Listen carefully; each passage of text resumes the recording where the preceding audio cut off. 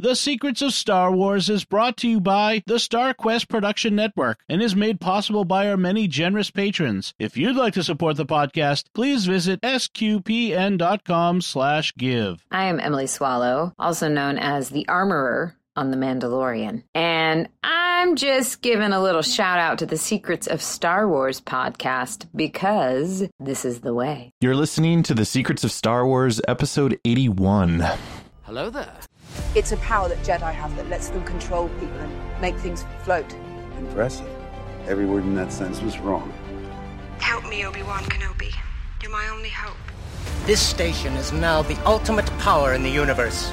I find your lack of faith disturbing. It's against my programming to impersonate a deity. That's not how the Force works. Force is with me, and I am with the Force, and I fear nothing. Remember, the Force will be with you, always. Hey everyone, I'm Father Andrew Kinstetter, aka Father Fett, and you're listening to the Secrets of Star Wars, where we talk about everything connected to that galaxy far, far away, including the deeper themes and meanings. Of course, just a quick reminder that you can get your own official Secrets of Star Wars t-shirt that encapsulates our philosophy of finding hope in a galaxy far, far away. They are super cool and are kind of showing up all sorts of places. My mom is very much active with this in Wyoming. So that's pretty cool. So you can get your own t-shirt and it's available in various styles and sizes at sqpn.com/merch. And, of course, we also have a cool, fun way to join the StarQuest fan club, and you can text the word StarQuest to 66866. That's text StarQuest, all one word, to 66866, and that will add you to our fan club mailing list. So this is our email newsletter, and there's some really cool things and a really cool story that came out in that recently. So you don't want to miss the newsletter because there's really some cool things that are coming out in that. Also, of course, just share the podcast on your favorite social media so that way we can get heard by more people who would be interested in hearing what we talk about. And leave us a review on Apple Podcasts or Google Podcasts and let us know how we're doing, because that also gets us seen by more people. Today, we are discussing the 8th episode of The Bad Batch, and this one is titled Reunion. And joining me tonight on the panel is Angela Cialana. Howdy, everybody.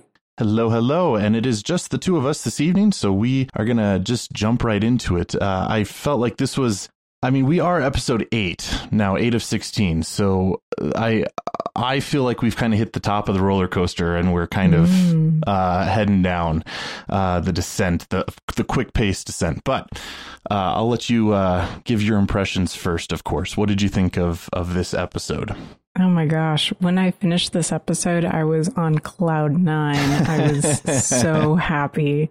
My husband was watching with me, and as soon as the, new to this series character, but not new to Star Wars, came on screen, as we were, kind of panning up, to his face, I just knew, and I was like, I was so excited. He's one of my favorite characters. So even though Omega has been kidnapped, I am so happy. Oh, I didn't even consider those two emotions juxtaposed to each other. Do you recall, was Cad Bane ever rumored to be in this show? So we had talked about Cad Bane possibly being on The Mandalorian originally, when the character in the boots kind of came up to Fennec, who was wounded in the desert.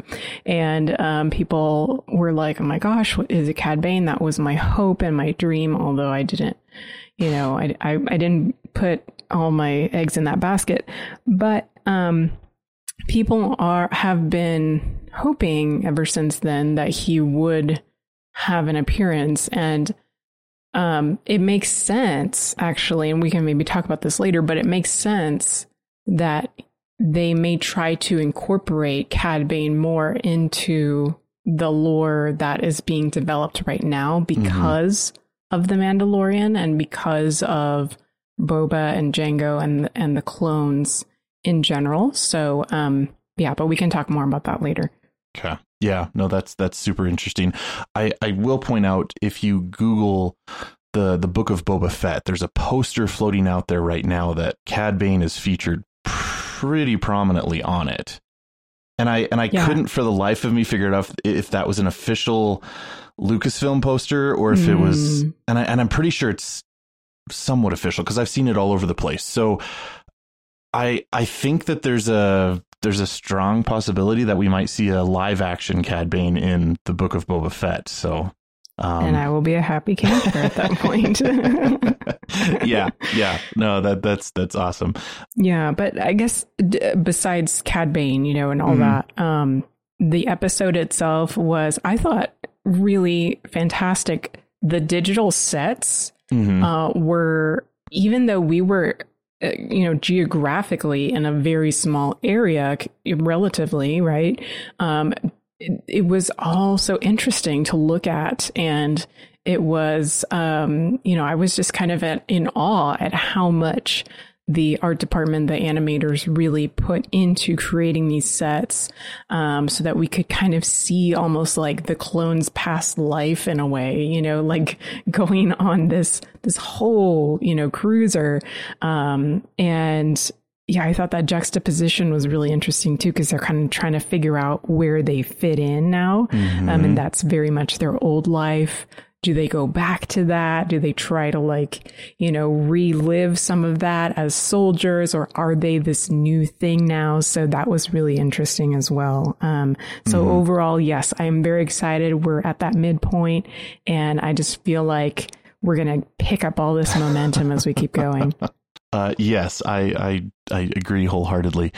This sort of picks up, as you were talking, I just was remembering I guess it was just the previous episode, Battle Scars, and that whole idea that I'd never framed it in this way in my head before, but the whole idea that the planet is sort of a metaphorical reflection on what's going on inside the clones, but also between the relationship between Crosshair and the rest of the squad. There's this division there, which on one hand, I mean, this is how they've set it up. And of course, we're all hoping that Crosshair gets rescued. My one sort of critique, but it's I don't even know if I would consider it a critique. It wasn't as emotionally charged as I thought maybe it could be. And the only reason that I say that is because we know that Crosshair is not doing this out of his own free will. So, the episode is called Reunion. So, Crosshair and the squad have that reunion happen within the episode. But it's less of a, you were my friend and you betrayed me, and more of a, Crosshair, you don't know what you're doing, and we want to rescue you. And so, we're all on board with that. But it's just I guess it's a different emotional space than if you have a friend who you were super close with that has gone down a different road, and so the squad isn't dealing with that kind of an emotion, but they are dealing with just wanting to rescue their friend. So, but it fits the story. I mean, that's what they're doing, and they're focusing on the inhibitor chips, and that's all good. I just think emotionally dealing with betrayal is a little bit stronger of a theme than what they're doing, but not bad or wrong or anything, just that's the story. But I also agree that this is kind of I think the next 8 episodes are going to be like, maybe not sprint kind of pace, but I think, this is kind of I don't even know if I want to consider it a climax. I saw parallels to The Mandalorian season 2. And we've pointed these out before, and I think there's something to be said here of just, the storytelling is similar.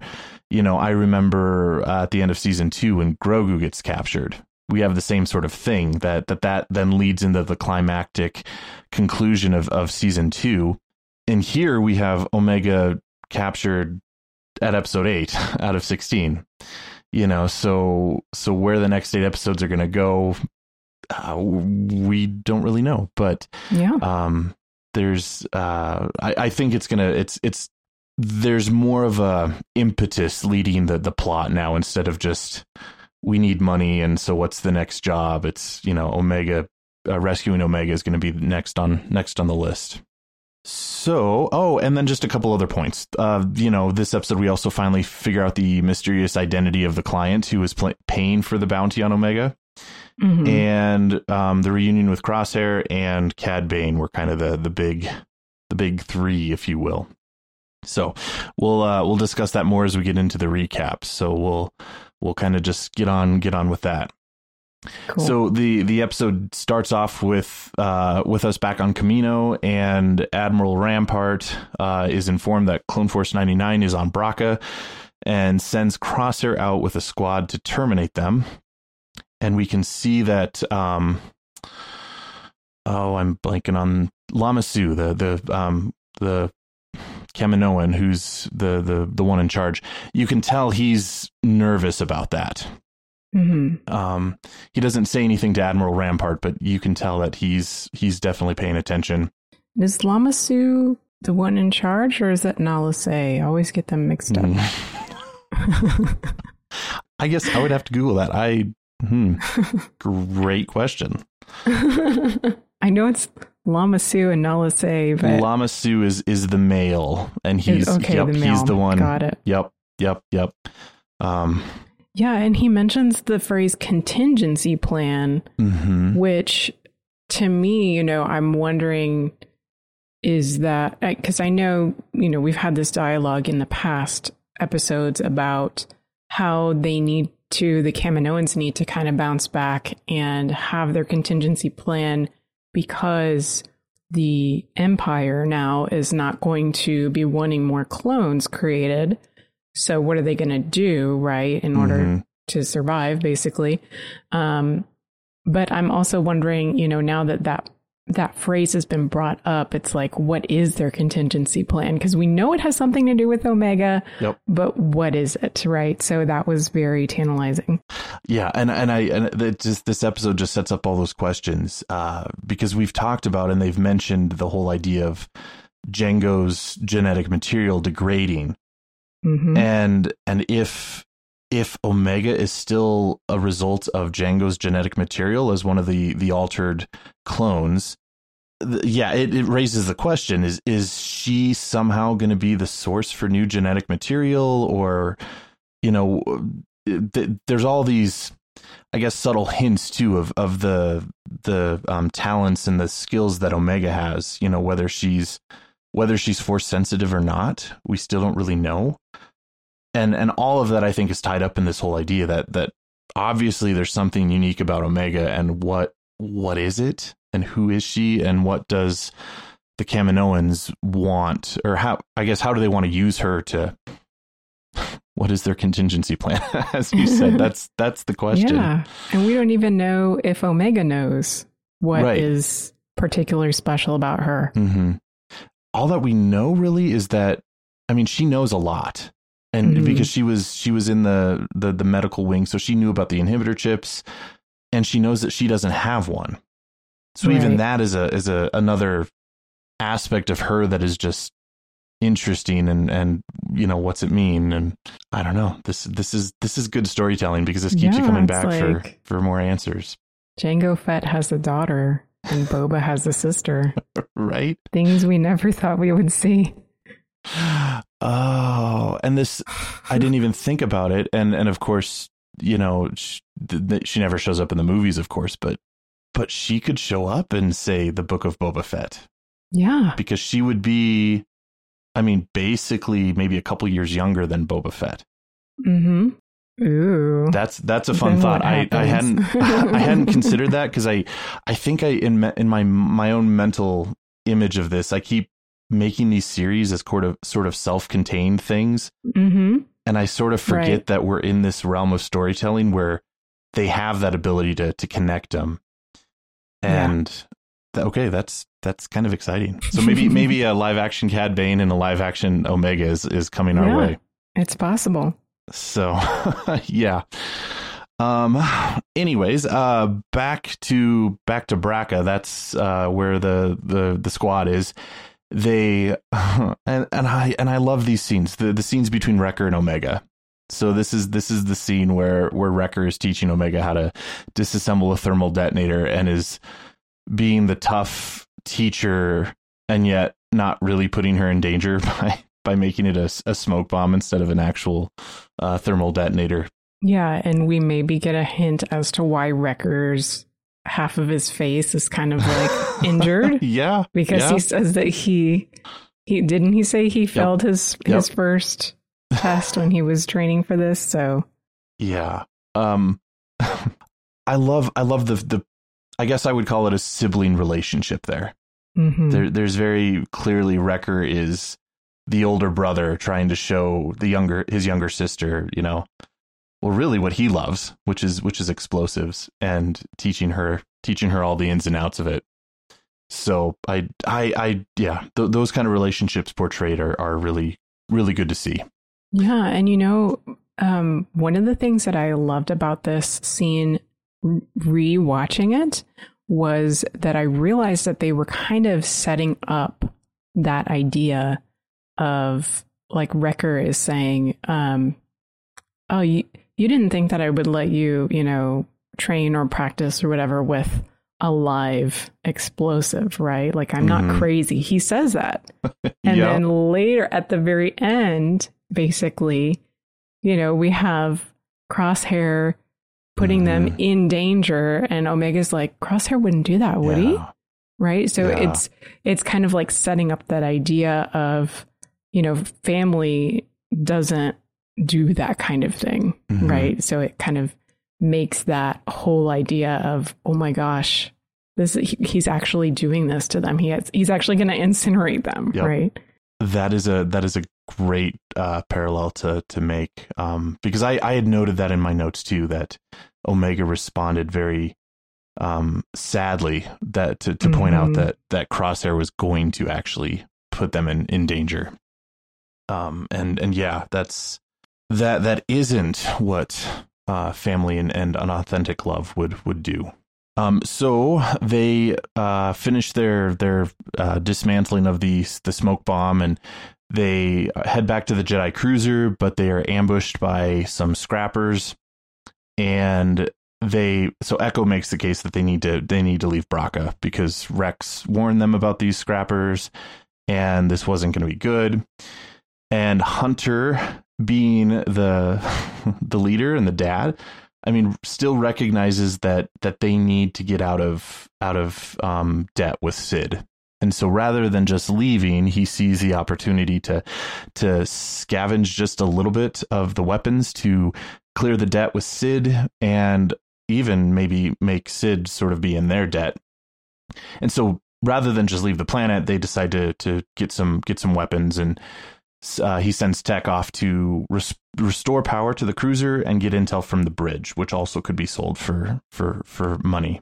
And before we get into like the nitty gritty of that, I just wanted to note how it says a lot about Echo that he stayed with Clone Force 99, even though he obviously, I think he, over the last couple of episodes, he said this twice, like, we're soldiers, like we belong in battle, right?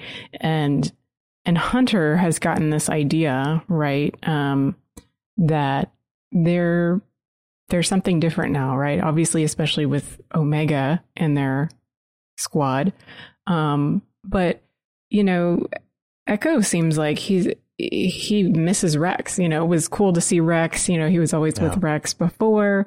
And, now Rex is doing something else and he's in another fight. And Echo's like, we're soldiers. Shouldn't we be with them? Right. So I thought it was interesting that he expressed that feeling, but also says a lot about him, that he has shown his loyalty to this crew, this Clone Force, that he has stayed with them, that they are kind of a family unit. And so, yeah, I found that really interesting, and I'm curious to see how that kind of character development will continue as the episodes go on. Yeah. That's a good point. It just follows with the themes that we've been talking about, but family in particular, and the clones, the Bad Batchers minus Echo, they all, if you want to call them blood relatives, you could, because they're all the genetically altered clones, where Echo is a reg who just is then brought into this group. Right. And so that raises the whole idea that family is more than just blood. And we see that with Echo, and we experience that in our own lives too. I mean, we have our blood family, but then we have, the friends and the people around us that we consider family. And, and especially if you look at it through the Catholic lens, I mean, the body of Christ, we are all part of the same Christian family. And the loyalty that we have to each other and to Christ is what unites us. And we see that echoed in some way with Echo. He's sharing that as part of the family, and even though maybe he wanted or would have preferred to go off with Rex, he did choose to stay with Clone Force 99. And so they, and follow Hunter's lead. And he's right. He's the dad of the group. Happy Father's Day to Hunter, so to speak. So they go off to find weapons, and Wrecker is, of course, quickly becoming my favorite. He finds all the proton torpedoes, and I just put in my notes, he falls in love. He's he kisses it. Yeah. Yeah. Oh, he's just, he is who he is. He's really cool. I think between him and Tech this episode, I was like, both of them were the comic relief. Like, when Wrecker's trying to get that Scrapper Guild member, and he's like, I've got this under control, and Tech hears that, and he's like, that's not comforting. Yep. So, yeah. Well, but then even later on, when they're in the Ion engine, Tech starts to say like the statistics, or how hot this can withstand. Yeah, the specs. Yeah. And Wrecker's just like, nobody cares. Keep going. Keep walking. But again, that echoes that theme, that like, that's exactly how like me and my brother would relate to one another. It's like, Greg, no, just nobody cares. I guess I would do that when he goes off into Star Trek. He can talk about Star Trek the way Tech can talk about a Republic cruiser. But similar. He would do the same thing to me, because that's a sibling relationship, which is really, really fun and rooted in love, but it's very tongue in cheek to each other. And so at this point, Omega heads up to the bridge to join Tech. Actually, before that, no, this was the point where Echo talks to Hunter about the fact that he would have preferred, I think, to follow Rex.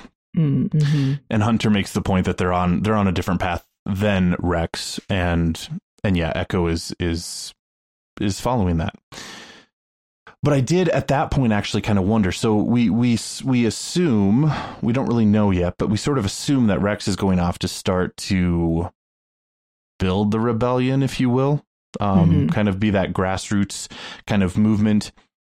And I just put in my notes, I said, I don't know, will the Bad Batch ultimately end up joining him and helping the rebellion? And that's not a question, of course, that we can answer right now, but it's an interesting thing to think about. I guess if you follow Rex's, if you follow Echo's sort of inclination, is it would be yes, but Hunter might have some different priorities. So we'll see. And when Omega and Tech are on the bridge, the proximity alarm goes off, and of course that's when Crosshair and the Empire arrives. But that's also then we have a scene there on Kamino, and that's where we finally learn that Lama Su is the one who ordered the bounty hunters to capture Omega and return her to Kamino. And so I wanted to stop on this for just a minute. I know that we had discussed a number of possibilities of who that would be. Was this a surprise to you? No, I actually, it was an automatic assumption in mind that it was the Kaminoans. The one question that I have, though, in this particular situation, this particular scene, is with Nala Se, that she kind of looks like, I think Lama Su says, as long as they bring back the female, clone alive, then that we don't have to worry about anything else. And Nala Se kind of looks like she kind of tilts her head and her eyes almost look concerned. Like, I almost wonder, does she also want Clone Force 99 back alive as well? And does she have some other investment in them that we don't know about? Because we kind of have seen her help them. Mm-hmm. And I think we assumed, well, maybe she just helped them because they have Omega. But now I tend to wonder if there's something more, like, was she the one that somehow created Clone Force 99 or had a part in that process? I don't know, but it does make me wonder the way that they sort of played out the scene. Yeah, I would agree. I mean, Clone Force 99 in general, they are, I don't want to reduce them to just their efficiency and their, but they have skills and talents that the other clones don't have, which makes them just, and I don't know if if Nala Se is looking at them as just as kind of valuable property. Assets. Right. Yeah. Right. I don't think so, but they are more valuable, and especially as a team, they are way more efficient and able to do things that just the normal clones can't. But there's still obviously something unique about Omega. And I mean, Omega is still super young. So, I mean, even though what they want her for is something with her genetic makeup or something, not her skills or abilities per se, because she hasn't quite developed those yet. We'll see. But yeah, I also wasn't surprised by the reveal.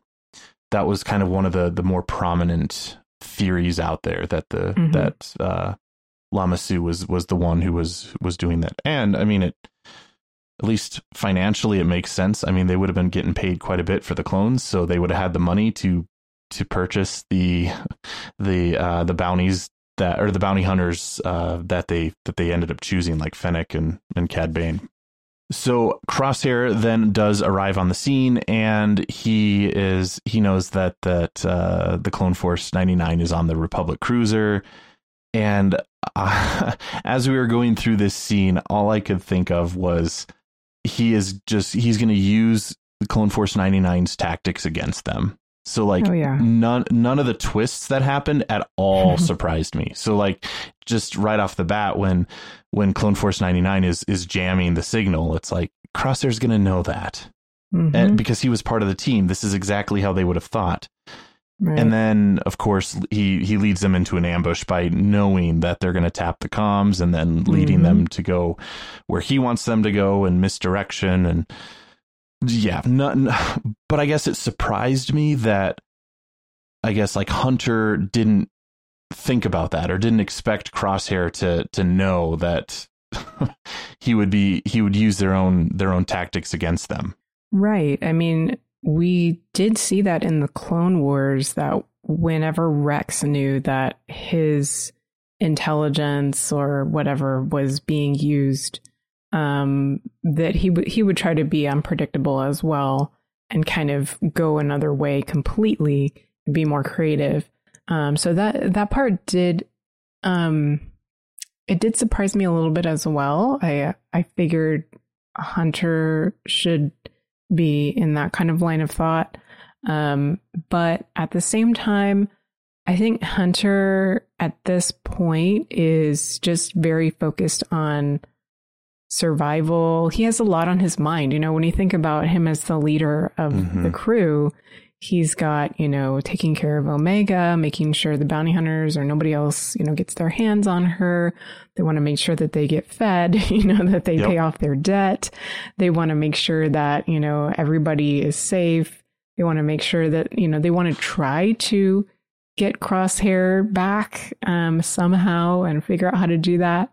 There's a lot that's going on in his mind. So, it was actually, we needed to see this, right? We needed to see that Crosshair was going to use their own strategy against them. But it was kind of sad, to watch it play out. So what you're saying is that Hunter, as the dad, is worried about the mortgage and worried about feeding his kids and all. Yes. Well, but and rightly so. I think especially with Omega, he feels that, he needs to protect her in a way that he doesn't have to protect the other members of the squad. Right, because they can fend for themselves, basically. Right. And so that in general, that kind of a worry or a responsibility, could definitely lead him to kind of miss some of those things that are happening around him. Mm-hmm. And so then we finally get the reunion, which the episode is named at. They encounter Crosshair, and there's not a whole lot of dialogue that happens. So it's not a happy family reunion by any means. Crosshair calls them traitors, and that's why he has to take them out. And Hunter and Omega try to tell him to wake up and to recognize that he's just being controlled by the inhibitor chip. And I'm wondering if that will pay off maybe later down the road. But of course, in the moment, Crosshair completely ignores that and then just, continues to try to take them out. I guess I'm wondering if, would reason and that kind of a dialogue work on a clone who is acting out of an inhibitor chip? Like, could your reason counteract the inhibitor chip? Right. Yeah. It almost seems like, so in Clone Wars, at the end of Clone Wars, we kind of saw how Rex was trying to fool all of the Regs, right? With their inhibitor chips active, by basically doing what he thought they wanted him to do. But the thing is that Crosshair's inhibitor chip was turned up way more than the normal level, right? Somehow, however they do that, the severity or the strength of it. And so he's very much set on his mission, plus the fact that Crosshair already was, straight on target kind of guy, get it done.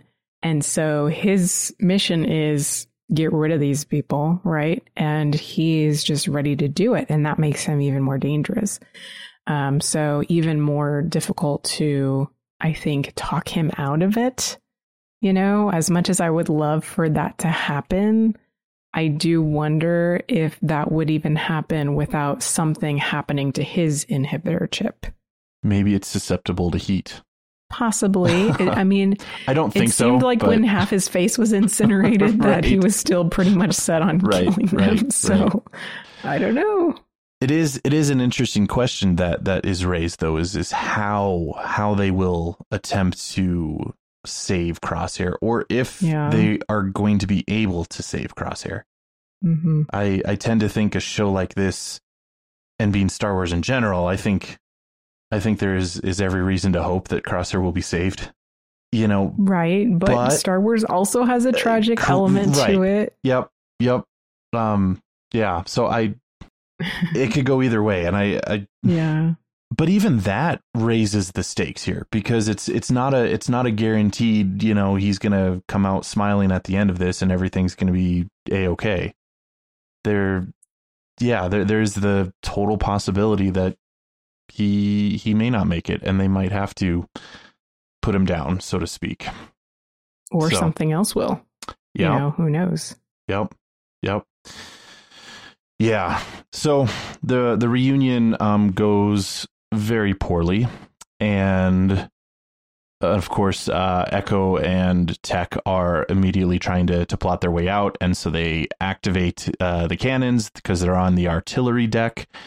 And the cannons activate, which, since the ship is broken up, it causes absolute chaos. And the whole deck starts to break apart and fall, which allows them to escape for the moment. And that's where they then go into the ion engine chamber to try to escape the Republic cruiser ship. By the way, Omega's archery skills are improving. Yeah. We saw her actually succeed. Yeah. So that's kind of neat. We're seeing development of her abilities. That's why they moved on to dismantling thermal detonators. Mm-hmm. She must have been able to hit, the target 12 out of 12 times now instead of just 3 out of 12. Yeah, maybe so. That is a really cool weapon, though. I don't even know what it's called, but like a pulse bow or a light bow or whatever you want to call that. I've always had a liking of bow and arrows, so to kind of see that in Star Wars is pretty cool. Yeah, and also I was thinking about her name being Omega. Mm-hmm. Is kind of like the shape of an Omega letter is almost like a bow in a way. Yeah. So I bet that's more coincidental than intentional, but probably so. I just thought that was neat in my head. Yeah.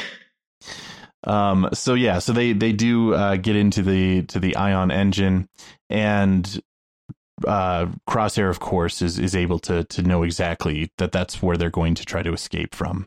And so Crosshair sends his troopers up to the bridge to start up the main power and to start the ion engine itself, which would incinerate Clone Force 99 in that engine compartment. And that's then where we have that moment with Omega, where she's questioning whether Crosshair would actually do that. And that really underlines her innocence, and she really, really knows that Crosshair, she believes in him still after all this time, even after she literally saw Crosshair give the order to aim at her to kill her just in the scene prior. And she's still like, no, he wouldn't incinerate us, would he? Like, it's so interesting to see her wrestle with that, with the reality of the situation. It's kind of like in that episode or that scene on the bridge where she's with Tech and she's asking him, like, what was the war like? Because she's kind of like, she's been with them for all this time, and it's her first experience with soldiers, like, in battle, and in these new experiences, and they talk about what things were like, in their glory days. And so it's almost like she's trying to understand, like, is war good? Is war bad? Is war cool? Is war not cool? Like, what is this thing? And so I just, in my mind, I'm looking at her, trying to kind of like figure all of this out. She's asking these questions and they mean something, they really mean more than what they let on. Very much like when kids are asking those questions, they're really trying to understand deeper things than they even can, really calculate, can really understand and grasp. Mm-hmm. She could very well be acting as sort of a mirror for the squad, as they've, this is what they've done, this is who they are, and I mean, on a human level, maybe war would make them jaded and forget the deeper realities of what's right and what's wrong. And Omega's the innocent one who's asking those questions, and pointing out, well, what was the war like, and getting at the heart of, like, is war good or is war bad, or, it's not. I mean, Tech's response was very Tech. It's, just a bunch of, missions and procedures, and you go on from one to the next. But at the core, what is it? I mean, and I think she also tends to be the perspective that we as the audience are sort of seeing this too, because she's able to kind of point out those things to us as well. And one of the things that she points out, which is just it's a Star Wars theme, but it's just a human theme too, is that, you know, no matter how bad someone is, that we are made in the image and likeness of God. So, I mean, so there's always hope for redemption, and there's always, you know, an aspect of us that is good because we were made good by God, even if we've chosen to live a life contrary to that. But there's always hope for redemption. So even as she is looking at Crosshair and sort of always knowing that there's still that good in him, you know, I think that's helpful for us, because it's easy to just put the villain label on Crosshair and then just kind of leave it at that and sort of forget that there's a hope for redemption. There's good in him. And of course, you know, we see this elsewhere too. And of course, Darth Vader would be the primary one, where Luke is able to do that in episode 6 and find the good in him and bring him back. Yeah. So lots of good stuff there. Crosshair, though, in his inhibitor chip state, is going to have his troopers light the ion engine and incinerate Clone Force 99. And Clone Force 99 has the dangerous, but the only idea that they can come up with is use the explosives that they've scavenged to blow apart the engine, so that they would break free of it and fall into the wreckage, but it would prevent them from dying, essentially. And so that's exactly what they do. They're able to blow apart that engine. And as the engine lights and ignites, that's where it does hit Crosshair. Yeah, he kind of gets a taste of his own medicine in a way. Yeah, and I guess it was unclear. I mean, the extent of the damage. You know, at the end of the episode, he's sort of wrapped in bandages, but. You know, I'm wondering, is this going to be like, is his face going to be disfigured like Wrecker's, you know, to some degree, or what's going on? And whether or not has that made an impact on him at all, or is he just going to be even more gung-ho to track down Clone Force 99 and take him out? Yeah. So, but the episode is still, coming to the climax here. Clone Force 99 is split. Hunter and Omega are together, and then Tech, Wrecker, and Echo are separated from them. And Hunter and Omega are able to get to the Marauder, their ship, and all the troopers that were sent from Crosshair have been taken out, which is very eerie and unexpected. And of course, the reason for that is camera pans up and we see Cad Bane on the scene. And Angela shouts on the couch, and we hear the awesome Kevin Kiner music with down to the rattlesnake sound, right? Just very Old West, good, bad, and ugly. Mm-hmm. I mean, even his look is that way. He's got the hat. Yeah. I mean, he's got the look. Yeah, this was, for me, it was unexpected. I should have expected it after hearing that Lama Su was going to continue to pursue this. And I guess I'm going to throw it to you, Angela, because Cad Bane is a character that I know, but it's not a character that I know well. So, right. You know, give us a little bit of a background on why he's such a, or why he's such a prominent bounty hunter, I guess, and was used here. Yeah, well, yeah, you make a good point that we could have predicted this, right? Mm-hmm. If Lama Su was going to hire somebody at this time in what we know of Star Wars timeline, that Cad Bane would have been your guy. He would have been the guy, because Cad Bane essentially was, number one, he was the apprentice of Jango Fett. And when Jango died on Geonosis, then Cad Bane was the lead bounty hunter, essentially, the, big ticket bounty hunter in the galaxy. And Cad ended up, through Clone Wars and through comics, we see that he ended up working for Darth Sidious. He worked for Darth Maul. He worked for Darth Tyrannus, Dooku. Okay. He did some jobs for the Hutts as well. So one of the things that I don't know if a lot of people know about this, the background of Cad Bane actually comes from George Lucas.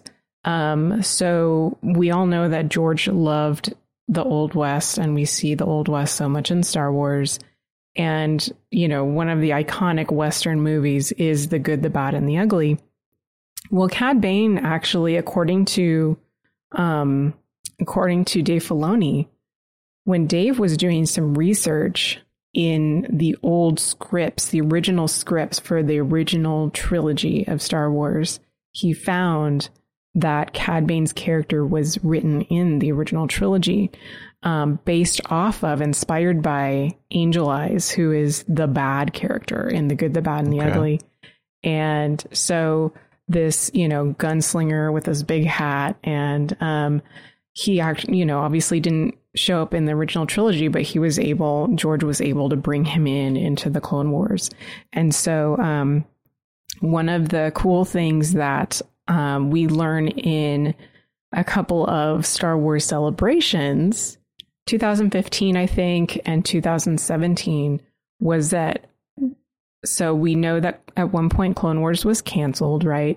And there were some unfinished story arcs with Cad Bane and Boba Fett to kind of show their relationship with each other, because Cad Bane, at some point, we don't really get it fleshed out, but at some point Cad Bane ends up becoming the apprentice of Boba as kind of a favor for Boba and, Jango Fett.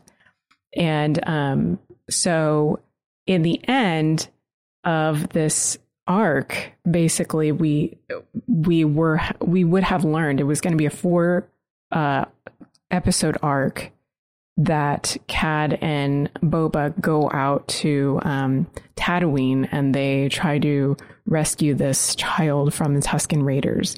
And then in 2017 Star Wars Celebration, we learned that Cad and Boba end up having this gunsling, basically this shootout, where Cad actually gives Boba his dent on his helmet.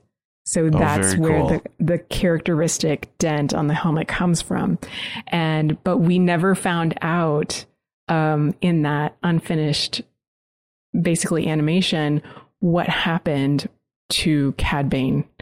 So it was really cool to be able to watch this particular scene, because it reminded me so much of that never before released until 2017 shootout between Cad and Boba. I mean, it was almost like shot for shot from my memory. And so to be able to see that in a new context between him and Hunter, it made me think about the idea that Boba is still out there, that this is Boba's sister, that, are we going to see Boba in Bad Batch? Because I mean, is Boba going to try to go after, like, how many bounty hunters did Lama Su hire to try to ensure that they get Omega back? Right? Like, we know Fennec is out there, but Fennec is pretty new, right, at this point in her career. So they're like, let's just put Cad Bane on it. And then are they like, let's put Boba on it too? I mean, he's probably with Aurra Sing, or, what's going on there. So all of those, crazy theories, I think, are probably out there in the Star Wars fan world and discussions and everything. But that is really exciting to me, because even if we don't see Boba now, it would make a lot of sense that we see Boba and Cad and possibly Omega down the line, right? Exactly what you said at the beginning of our podcast. So it all kind of ties together. Right. And so Cad is really a pivotal character for all of this, but then also for the end of the I guess the Republic, because Cad was one of the number one bounty hunters because he knew how to fight the Jedi. He was really good at fighting the Jedi. He had all the tricks, the tools that he needed. He had the rocket boots to kind of fly with the Jedi. He had the rope to kind of, tie them up. And he had all kinds of his breathing tubes. So his breathing tubes are not giving him any oxygen like into his face. It's actually directly to his lungs because he worked with so many Sith Lords. In case they wanted to force choke him, they would just go straight to the oxygen would just go straight to his lungs. So he's like really prepared. Wow. Yeah. And he actually ends up supplying the plans to the guy that wants to bomb the Jedi Temple. And so he's kind of like, he's all involved in all these things. Wow. There's more to him than I ever realized.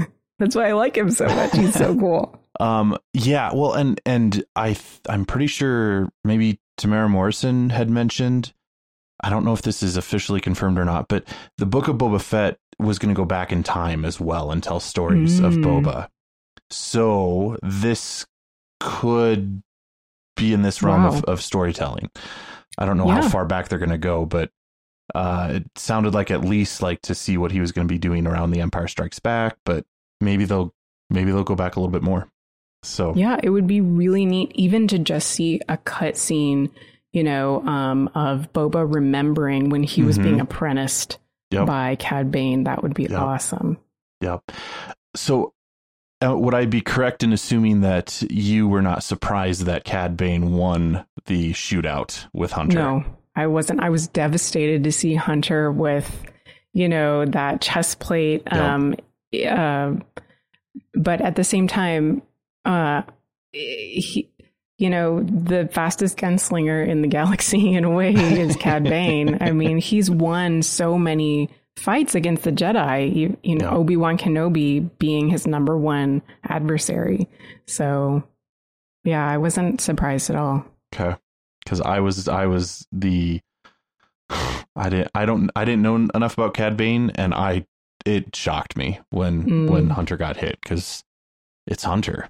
And they're I think just the emotional impact of seeing Hunter on the ground like that. That still dropped my jaw. I was still.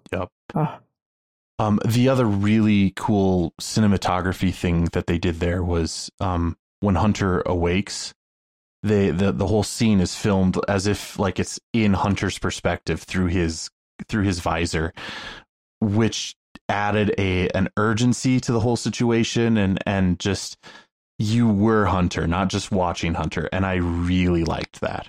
Oh my gosh, it was amazing emotionally to do that. I don't know whose idea that was, but I want to give him a big high five over the podcast airwaves.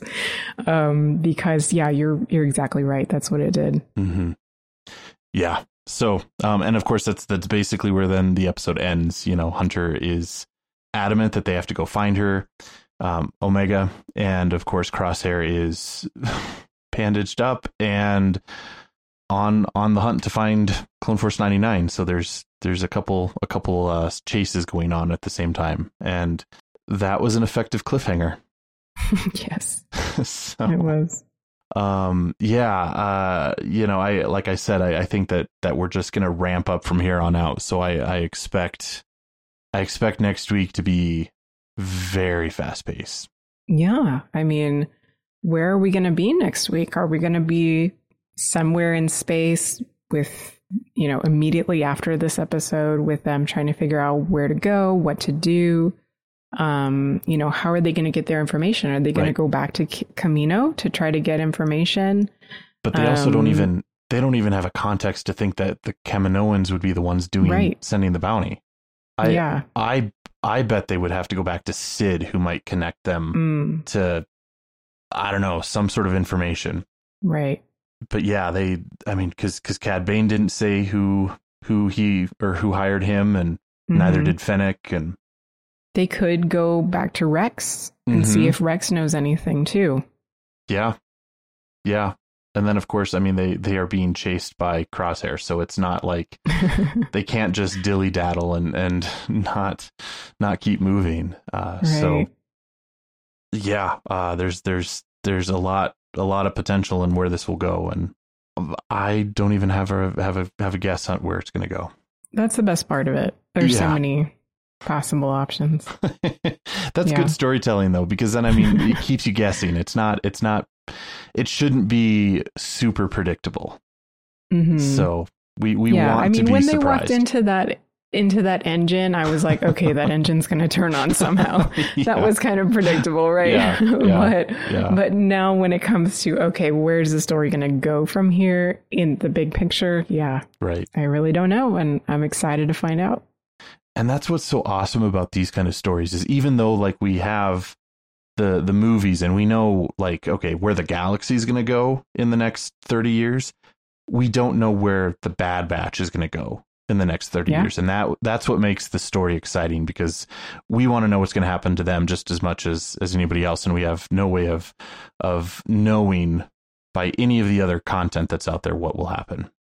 Right. Cool. Any other thoughts that you might have on this episode?